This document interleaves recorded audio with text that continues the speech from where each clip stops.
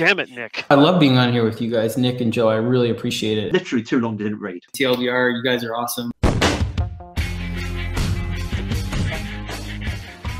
So, Joe, you and I have been talking about an idea for a little while. At this time of year, we have what's called the State of the Union. And for those who aren't in America, consider yourselves lucky that you don't have to deal with this stuff at the start of the year. But that's all politically based. We want to keep it all comics based. So what we're trying to do is talk to several indie publishers about what's going on with them, what went on last year in 2022, because man, it was a great year to be an indies comics fan in 2022. And then now we got 2023 coming up, and we know there's a lot of interesting projects continuing, some that are going to be coming up. So Joe, who are we talking to today as we start our State of the Union? Well, I'm very excited to once again bring Axel Alonso from AWA Studios onto a show. Axel, it feels like just yesterday we spoke to you. It might have been yesterday that we just spoke to you, but welcome back to the show. This is entirely new facial hair, just so you know, because I shaved clean for a couple of months, I believe, and then grew it back. Yeah, there you go. Oh man, but congrats on an awesome 2022. I mean, we were talking about it during our annual and how you guys had so much awesome stuff come out throughout the course of the year. And of course, with you guys, it's more about quality than quantity, because usually, actually, we were surprised. I think it was maybe a little bit in 2021 and part of 2022 where you had a few weeks where you guys were putting out 2 books in a given week, but usually it's 1 a week for you guys, and obviously awesome stuff. The first thing we want to ask as we start looking back on 2022 is, what are some of the moments that stood out to you the most from AWA last year? Man, it's hard to pick as like picking children. I was very, very excited about the release of The Fourth Man by Jeff McCombs and Mike Deodato, because it was a book that I was really fond of. So off the beaten track, like a Fargo-esque dark comedy crime thriller, and to see it connect with people the way it did was really gratifying. Yeah, the way that book was written too, and the way, how each issue gave you a little bit more, and then how it all just came together in that 5th issue. And to say that you guys had quite the year, I forgot about it. And that was one of my favorite books, because all the stuff that had come out, towards the end of the year. And when I was going back and taking a look at the year in review for our annual issue, I was like, holy smokes, The Fourth Man did come out this year. That book was friggin' awesome. Yeah. That is Deodato with his art style too and everything. I mean, it's amazing. Like, just see oh, wait a minute. Who's that? Who does that look like? I love how he does that. Yeah, young James Caan was in it. I love that. Yeah, Paul Giamatti, I think was Giamatti, yeah. Yeah, that was a wild one. But actually, Ben Foster is The Fourth Man. Yeah. Yep. Yeah, and that was when you say it's like picking your favorite child, that was actually something we were considering too. Was just looking at this past year, what's your favorite title? Like, I gotta imagine that's a tough one for you to go through. I don't have a favorite title. I will say that my most badly behaved child was Hit Me by Christopher Faust and Priscilla Paredes. I love that book. It was so off the beaten path. Again, it's a crime thriller, erotic thriller about a sex worker who witnesses a murder and escapes in the night with a bag full of diamonds and is pursued by these bad guys. Then she pulls off a Yojimbo on everyone at the end of the day. It's amazing. Yeah, that was awesome. And actually, so when you say your worst behaved child, obviously there's a little bit of a joke in there. But we talked in the past about Preacher and what you had to deal with when you were covering that. It's obviously dealing with different stuff, but still edgy stuff in Hit Me more so than any other titles, I would say, at least. Do you guys deal with any pushback in any capacity on that title, or maybe any other title throughout the course of this past year, or even since 2018? Surprisingly, no. I thought we would get a lot of pushback. If there was, I missed it. Well, we go with a lot of people that appreciated the authenticity of the book and how it really was a real look at that world, because the writer, Christopher Faust, was in a past life a sex worker and a dominatrix. Mm-hmm. She knows the people. She knows the culture inside out. So people were happy because it was authentic. Mm-hmm. Also, they were happy there was a book that was written and drawn by a woman, 2 women. Mm-hmm. Yeah. So it was a very, female forward project in that regard. Yeah. Dealing with a really divisive subject, which is sex working, Yeah, that was impressive. It was very interesting. Yeah, it definitely made me a little squeamish or squirmish at times, but it was excellent. So while you said you didn't get any pushback on that title, were there any titles that you put out in 2022 that did give you maybe some surprising pushback on? Let me think this over. Nothing comes to mind, to tell you the truth. I expected some for New Think, but we didn't really get that. Because New Think was a very different project, an anthology like Black Mirror that was dealing with the whole idea of technology, how we interact with it, how it's taking over our lives, social media, and all the things that are, kind of confusing our lives right now. We ended up getting mostly good feedback on that. So, Not All Robots was another one. Not All Robots was last year too, right? That was so. Yeah, it was. Yeah. That was also earlier in the year too. That's another one that I saw that one getting quite a bit of hype in people's end of the year stuff. We won the Eisner and the Ringo. That's right. Best humor comic book, which I loved. Yeah. Again, I can't pick a favorite child because I love them all for different reasons. Yeah. That was a book that's particularly layered in its approach and so funny. And also, Mike Deodato grounded it. We wanted an artist who would ground it and give it an air of gravitas. So again, you don't want the jokes to land like ha ha ha. You want to land again, Right. Yeah, because with that series in particular, right, it was the first issue sort of ended with a bit of a bang, pun intended there. And then you sort of you get pulled into this world where the humans are the serfs, and you're seeing these very human things happen with these robots. But then the way it ended, you go, oh geez, when can we get the second volume? Right? That was wild. Hopefully soon. We have the story idea for it, so who knows? Nice. Love that. So it's the AI apocalypse in a different way. Yeah, the robots took over and they regret it. Yeah, which was great. So funny. Yeah. What are we thinking? Right. Yeah. Well, one of my favorite bits in that book was the Fox News style show. Where you had like two robots and a human on there, and just them going back and forth. A bunch of talking head robots. That every time those popped up, there was some great humor in there. Metal splaining. Yeah. Yeah. He's a genius when it comes to social parody. It's amazing. Yeah. It was really fantastic. And so one of the things that was supposed to come out in 2022, Axel, was Gatsby. And I believe that was originally supposed to come out as individual issues, but the decision was made to push it back to 2023 and release it, I believe, as a trade paperback. So what was it that sort of led to that decision? And then to follow up on that, will we see more of that from AWA? Yes. Good question. And yes, what happened with Gatsby is that when I originally acquired Gatsby, our preferred format was to do it as an OGN. Okay. But we elected not to go that route because we wanted to get it out sooner. So we were on schedule to get it completed by November. Why not get it out as issues, do a variance and get it out there? But then what happened is we kept looking at thinking, this is a story that's better read as one sitting. Let's have an impact in the book market as well as a direct market. So we recalculated and decided, let's do this way. And Jeremy was all behind it. Yeah. I said, look, we have the opportunity to do it as an OGN, or we can release it as planned as a comic book. He said, I want the OGN, so let's do it. Yeah. When you look at not just the independent publishing space, but also the big two, I wonder why we don't see more of it. I know we see it with TKO where they go and that is their whole model. But I would think when we look at mangas, it's like all that stuff is published in like one volume at a time. And it's like, Joe and I just did our first episode on mangas, and like these things are like 400, page things. But people read them, and like young readers read them. So I would think in collected editions, do they sell better, generally speaking, that you found, actually, even like before your days with AWA? Or what happens is you monetize comic books more than OGNs out the gate. By and large, as a rule, you make more money if you produce it as individual issues, and you do all the tricks and bells and whistles of variants and all the rest.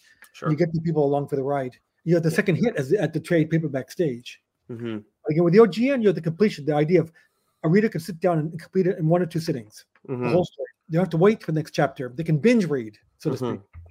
Yeah, I mean, and there are definitely some instances too where Joe and I have had it where we hadn't read a title before, and then we find it later on as the collected edition, but it's still not completely done, and then we're playing catch up.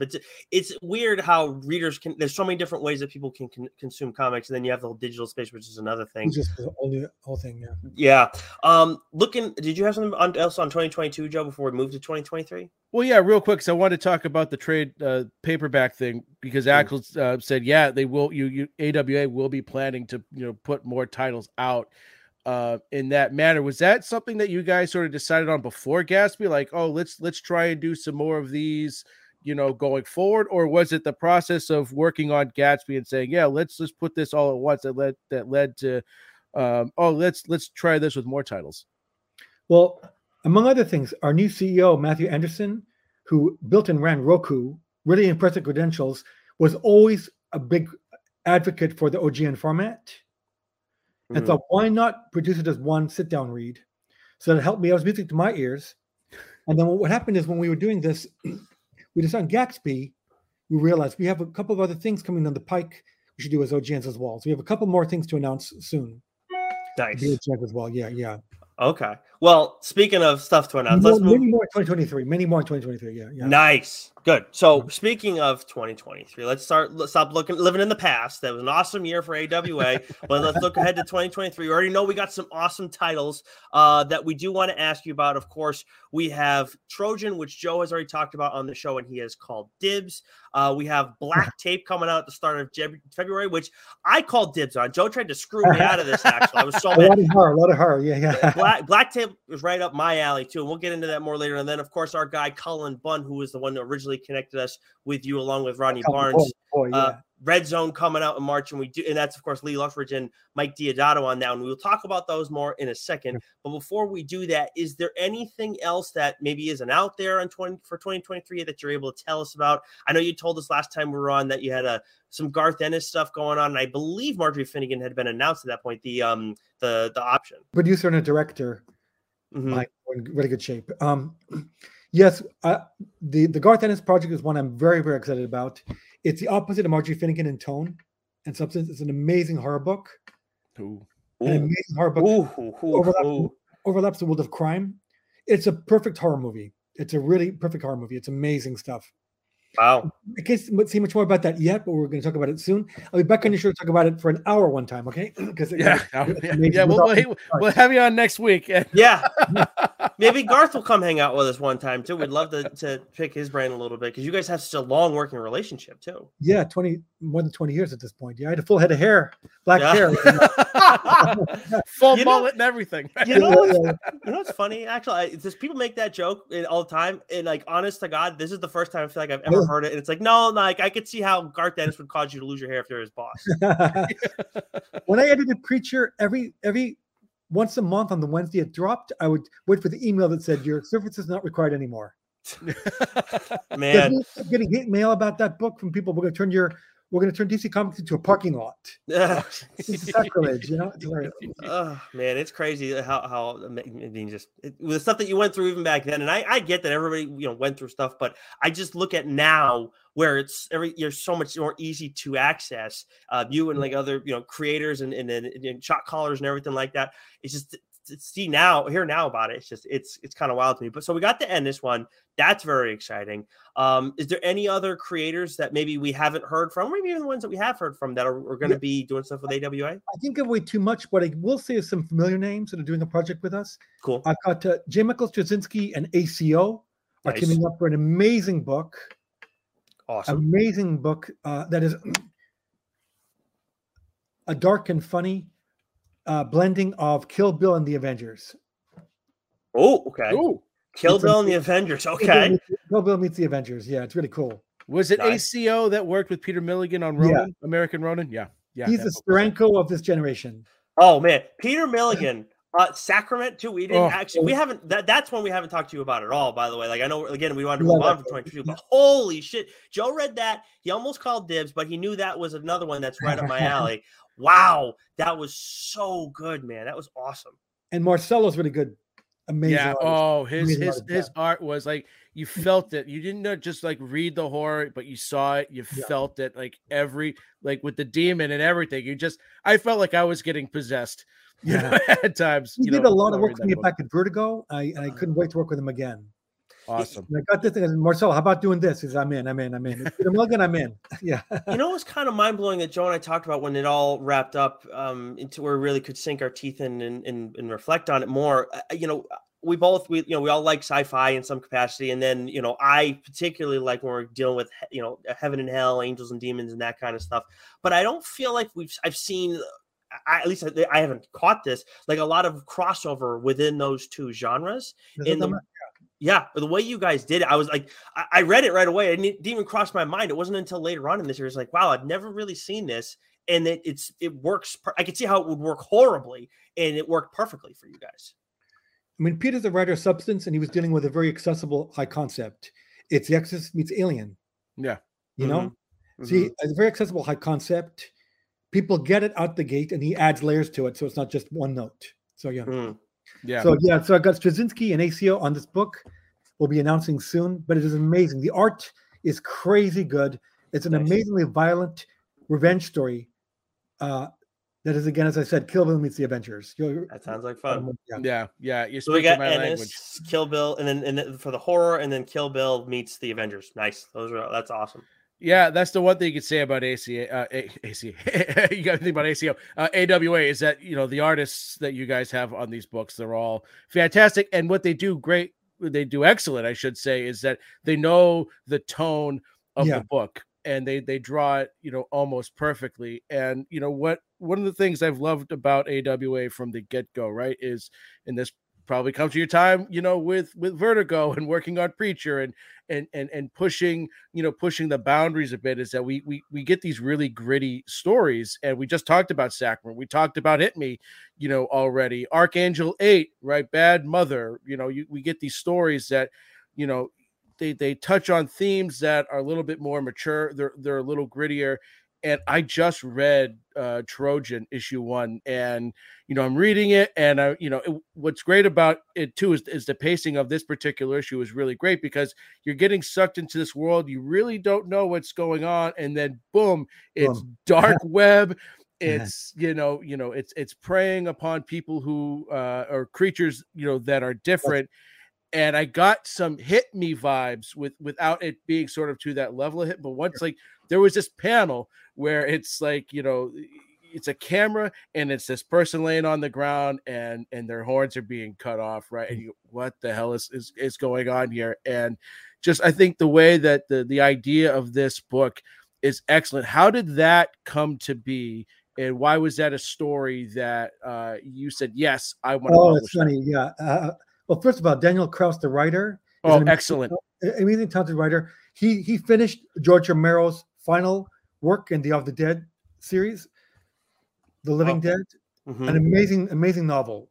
He was handpicked by the estate to finish it. So he wrote the book, which is very impressive. It's an amazingly well-written book. Jeez. I'm a zombophile, so I'm it's amazingly done. So we were talking about, he did Year Zero for me. Yep. So we spoke about that. We were talking about other stuff. I said to him, I'd love to work with you on more stuff. So we're discussing about what we could work on. And I said, just so you know, one of the things I find most fascinating is the dark web. What you can find on the dark web. He said, I got an idea. So he sent me an idea and we talked about it. It ended up being a different idea than what he pitched, but all for the better. All for the better. Yeah, because what I loved about it too was the construct of the issue, where you've got like T-minus X hours to next live show, and you've got this character who's trying to sort of infiltrate this world, and I don't know what it is with AWA and some of their artists liking to draw the male genitalia, but the panel there where you've got to click on the right penis to get sort of like the access code into the dark web. Like, I thought that was great. I've been a huge fan of Daniel Kraus since The Autumnal. That was one of my favorite comics, and he is doing the Year Zero series. He's doing it great justice there. Yeah, I love his writing. I love the way he thinks. And Trojan was amazing, because we were thinking, what could be more perverse? You can kill the body, but what if you kill the very idea of hope? Yeah, and that's what these creatures represent, is hope. There's something more than this. If you kill that on camera, what could be more sick and perverted than that? Right. Yeah. Man, yeah, and I gotta wait on this one for Joe to talk about it on the show. This is Cruel and Unusual Punishment, but I got Black Tape at least. And I'm even more excited for this one, quite honestly, too. Even because looking at this, I mean, you got two creators that I was aware of Dan Panosian before this past year, but then reading Canary, and he was the artist on that, and then he also had Alice Ever After, Dalibor Taliich, who John Lees lectured us for a half hour on how to say his name. It was really uncomfortable. How do you say it? He told us it was Taliich. Taliich. Okay, I've been saying it wrong for 15 years. I think, yeah, I'll have to fix it. Oh man, well, we thought it was. What did you say originally, Joe? We have to. Oh, I can't remember. Yeah, you're right though. You are the C at the end should be like that. Yeah. Yeah, that's what John. He had it wrong too. Dalibor Talajik, I've been saying, but it's wrong. I mean, I can see that, but I mean, obviously, his work on Hotel was. I mean, you know how much we love Hotel, but how did this epic creative team come together? How did you get these two to work together? Well, I talked with Dan about writing something for me, and he came up with a picture of Black Tape. He pitched me a few things. Black Tape was the one I liked best. We discussed an approach to it. So the original idea got modified a little bit in discussing it. But the idea of doing a horror story in the vein of Hereditary or Rosemary's Baby, set in the world of early 70s rock and roll in LA, was fascinating to me. Yeah. And it goes back to the whole thing about how, Satanic Panic, and how, they say that, there's that record you play backwards and this is Hail Satan, Hail Satan. Yeah, right. Yeah. Well, what if that were true? Only a lot worse. A lot worse. Yeah. There. So that's what Black Tape is about. A rock god, a heavy metal rock god dies on stage. And his widow is grieving his death alone in the mansion. When it becomes clear, some people believe that he had one final album he recorded that hasn't been released yet. And all the people around her want her to find the tape, but she can't find it. What she does find, though, she finds a secret compartment in her mansion that shows her terrifying stuff about who her husband really was. Oh, just investigate and find out more and more about who was my husband. Man, does this tape exist? And if it does, do I dare play it?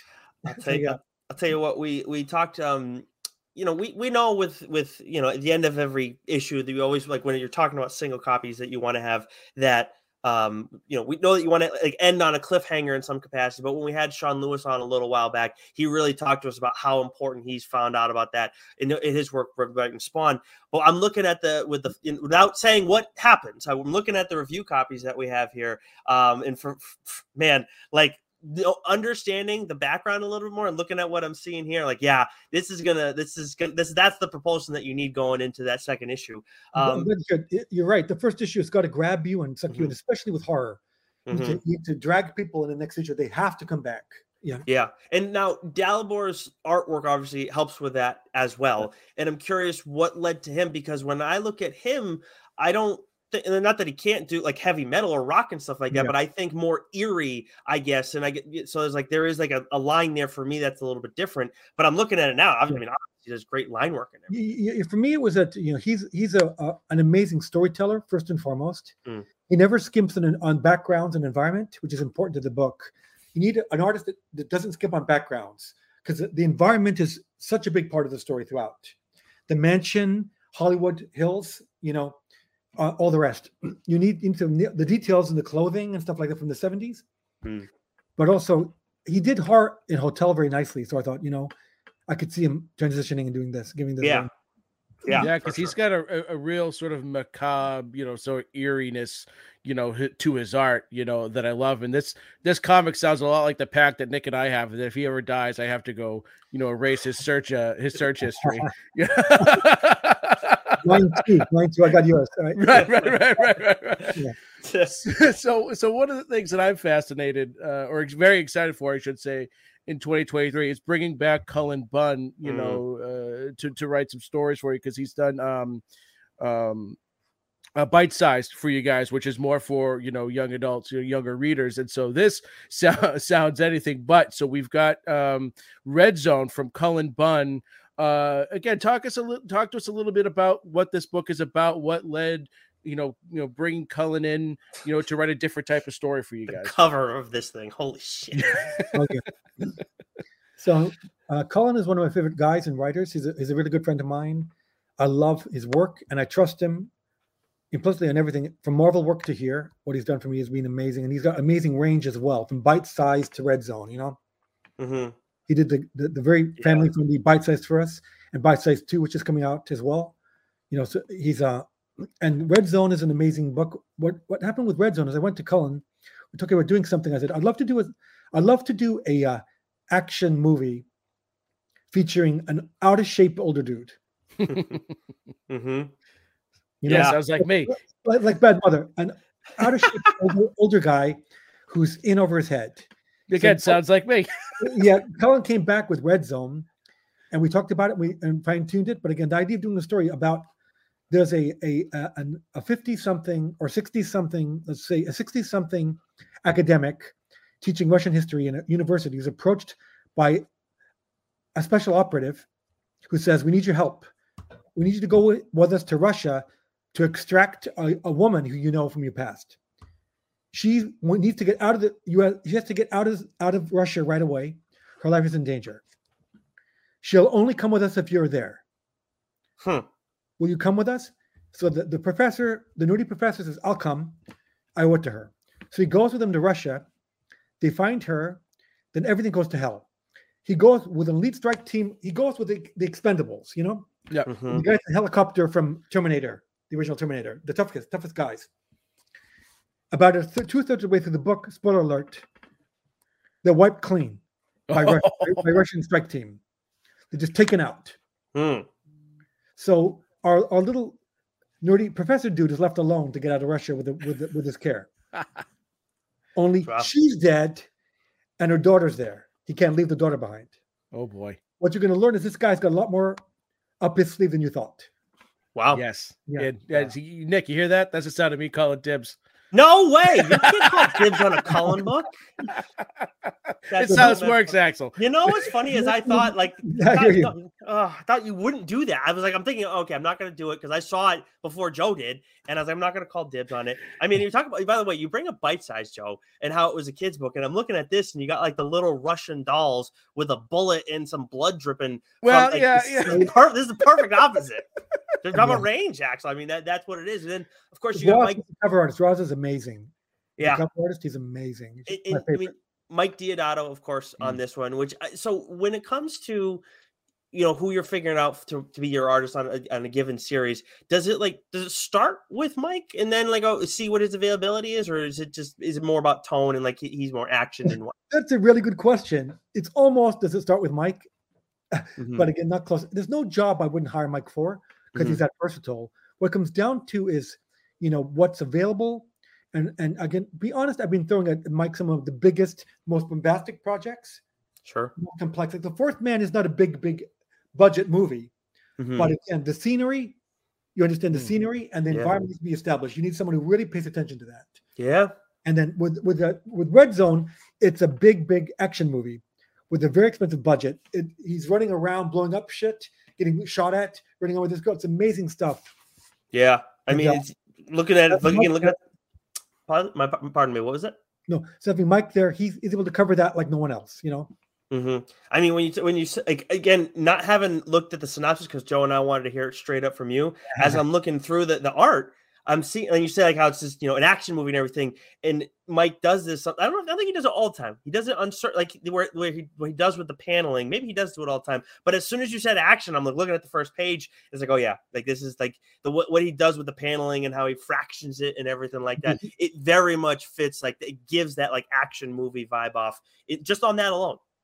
He's always reinventing the comic book format and the comic book page by page, and he just nailed the details on this. And again, it's a fun action romp through modern day Russia, Putin's Russia, in which an older dude out of shape has to get out of the country with a young woman who doesn't like him very much, and they're trying to navigate an army of Russian operatives that have been dispatched to get him, many of whom have history with him, and also many of whom are the super assassins. Only they're 75 now; they're not 40.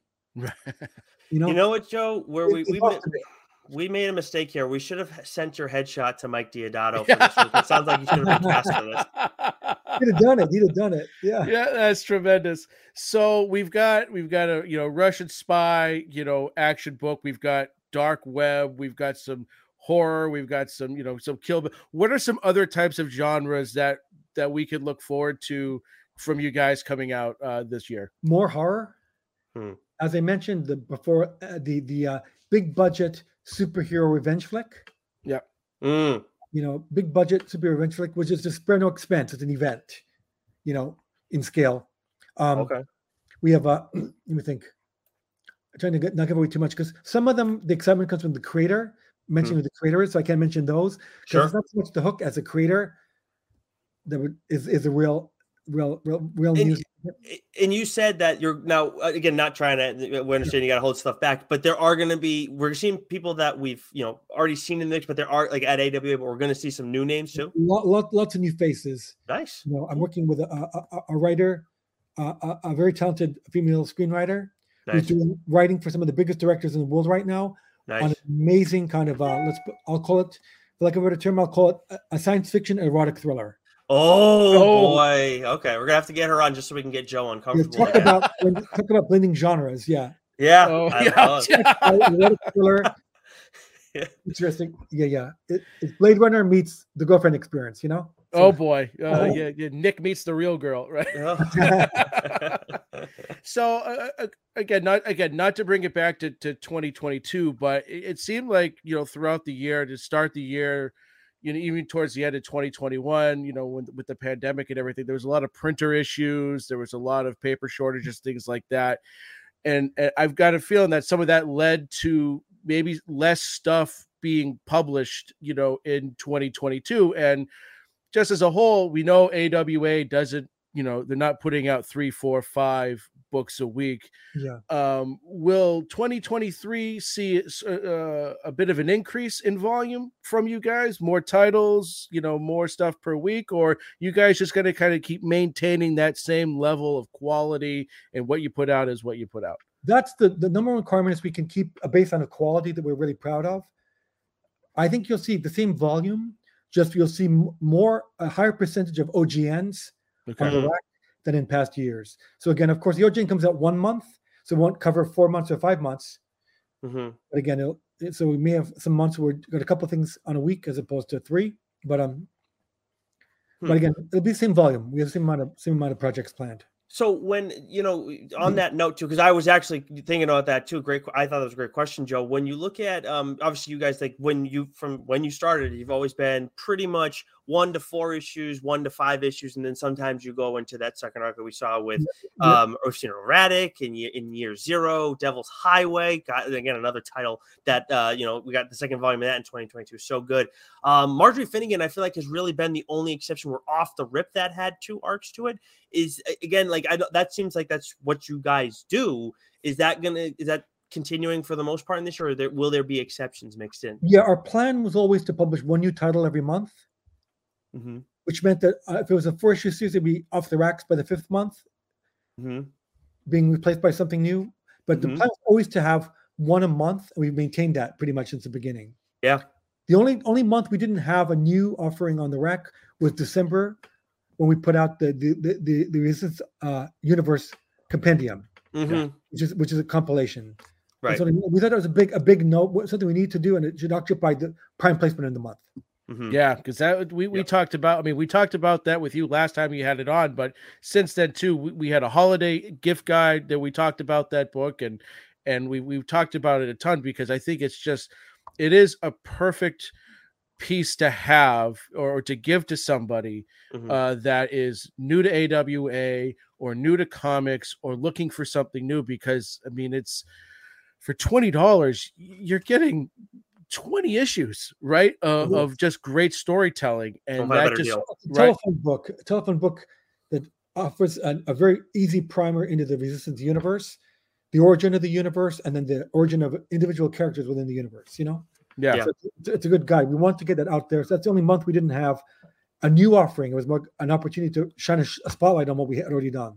Yeah. So I would argue you could have one for yourself and then gift it to somebody too. You might need to limit it one or the other. Yes. I was told that from the Twitter account, and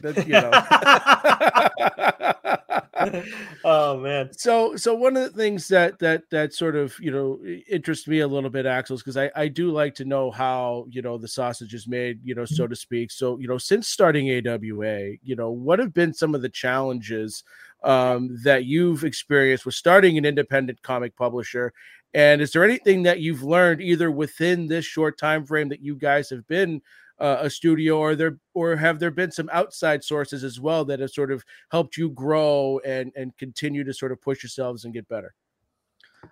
Well, I mean, the biggest challenge was COVID. of course. Yeah. COVID happened, and the same week the shutdown happened, our first book on the stand. So you're like, oh damn, we have to plan around that. So that was a big challenge to get around. And also disagreements about how to use money between myself and my former partner Bill Jemis about how we should use money to get through the coming year and all the rest. That's neither here nor there. Again, all resolved ultimately. What's been a pleasant surprise about the overall landscape is seeing what a great reception we've had to the books as IP in Hollywood. Very, very reaffirming, because again, books are our bedrock. But at the end of the day, we need the icing on the cake, Yeah. And that's where Hollywood comes in. We've had such a strong reaction to our IP. We've sold a few things already. We're in great position right now to sell a couple more very soon for imminent announcement. So it's been exciting what's happening, because we were founded to tell great stories. And for me, a great story could be told as a comic book, a poem, a movie, a TV show, a haiku, whatever. Yeah. Good story is a good story. And a good story should be able to jump around different mediums. I'd like to see the Preacher movie, now, having seen the TV show. So yeah. Oh God. I mean, when you talk, that was actually a question we wanted to ask you about. We wanted to ask you about was, when it comes to, obviously we've heard about Chariot, and then Hotel's got some stuff in progress, right? Yeah. And then Marjorie Finnegan. So, actually one thing that we, Joe and I talk about when we do our mainline episodes is if it's a book that hasn't been turned into a movie or a show yet, we ask one another what our opinion is, what fits best. And with you guys, I mean, obviously, with Hotel, you go and turn that into multiple volumes. Marjorie Finnegan is multiple volumes off the rip. Do you go in with an intent every time you have these conversations with Hollywood that I see this more as a movie, or I see this more as a show, or you kind of let them run the show and let them, pardon the pun, and then make the decisions from there? Me, I think about a good story, but at some point in time along the way in developing it, it occurs to me this is a better movie or TV show. That's okay. I never go in developing with that in mind. What happens is in the course of doing it, I start realizing this is an amazing, long, epic season of TV, or this is a movie. Again, I don't go in like that because that's not my lane. That's not my job. No, I mean when you go into the conversations with the studios, not when you're developing the comic itself. Yeah, that's where our studio head, Zach Student, who's very well connected, and he gets a lay of the land. He talks to the right people and he curates. It's a sense of what's going on. I think for him, it starts with the curation. He gets the right screenwriter or director or who have you on board, and then with that screenwriter, there's a director, or with that director, there's a screenwriter. And then there's a producer. Gotcha. With Finnegan, we've got Margot Robbie's company, Lucky Chap. We've got Ruben Fleischer as a director. So that's ka-ching, Yeah. Again. Yeah. Is Margot Robbie going to be Marge Finnegan? I hope so. We'll see. Yeah. Okay. Oh, that would be great. I'd see that movie at viewing. Yeah. Well, I mean, I think anybody would, but I also think too, Ennis is being attached to it too. I mean, I think he's got, obviously in general for comic book readers, but for shows too. Looking at the success he's had. So anytime it's Garth Ennis attached to it, I feel like that's going to help for people who are interested in the comic book genre being brought, or comic book medium being brought over. Yeah. His track record is incomparable, and his range and what he does is just so unique. Yeah. Really is. So I go in at some point in time along the road. I'll decide this probably be best adapted as this. But again, that's already my lane, and no one really listens to me anyway. So there you go. Totally noted. Huh. So again, we know, right? There's probably a lot of stuff that's sensitive you can't talk about. But is there anything you can talk about on some of the projects like Chariot, Hotel, Marjorie Finnegan, where they are sort of in their, progression, in terms of when they might be released, where we might be able to watch them? That's out of my hands. And again, it's not something I'm well aware of. Gotcha. Again, with Chariot, there's stuff, Warner Brothers and all the rest. So we have to just figure out, you have to see how the dust settles. Gotcha. Again, we have the commitment from everybody, so. Gotcha. Yeah. So still very, very early on in the stage. Very early on. Yeah. We have a couple of other things that are more imminent. So one of them has not been announced yet. Even it's imminent. So we'll announce it soon, hopefully, and then it'll Nice. You know, Very excited for that. I mean, God, I mean, Joe and I look at, plenty of your titles just from last year alone. And then now we got some new ones too, where it's like, these things got to be turned into stuff outside of comics. As much as for Joe and I, actually, I don't know if we've ever asked this, and I don't feel like we ask people this a lot, Joe, but I personally feel like comics is the superior medium. Like I love, movies. I love shows and stuff like that. And I do, try and make time for pros, but it's a little more challenging for me just because my mind wanders. But I feel like comics is a superior medium. Obviously, you've worked in it for your whole life. Like, do you like? I know you love it and you're drawn to it. Is that? Would you say, like, if you only had one to pick from that you could deal with the rest of your life, regardless of your job, comics be the one you'd pick?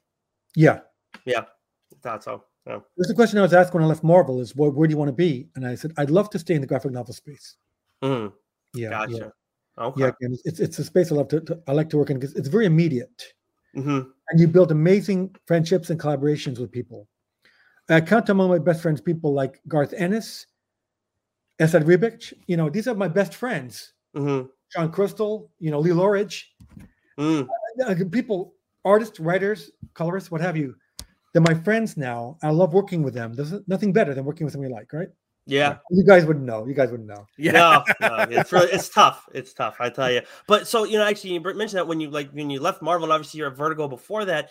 Now, but since 2018, and you've been doing, obviously been doing this in general for a while, but when you look at now what you're doing day to day, and I guess specifically from last year, kind of looking back a little bit again, one more time, is there anything from your day to day that like surprises you that, when you sit back and think about what's going on, or maybe some of the larger stuff when you're kind of assessing where things are with you personally in your career and looking at what AWA has turned into and what you've been doing personally? Yeah, I mean, there's a lot of surprises along the way. I mean, the first one is more personal, which is that I'm amazed at how much I still give a fuck. You follow what I'm saying? I have not lost my energy. I feel like I'm 25 when I do this work.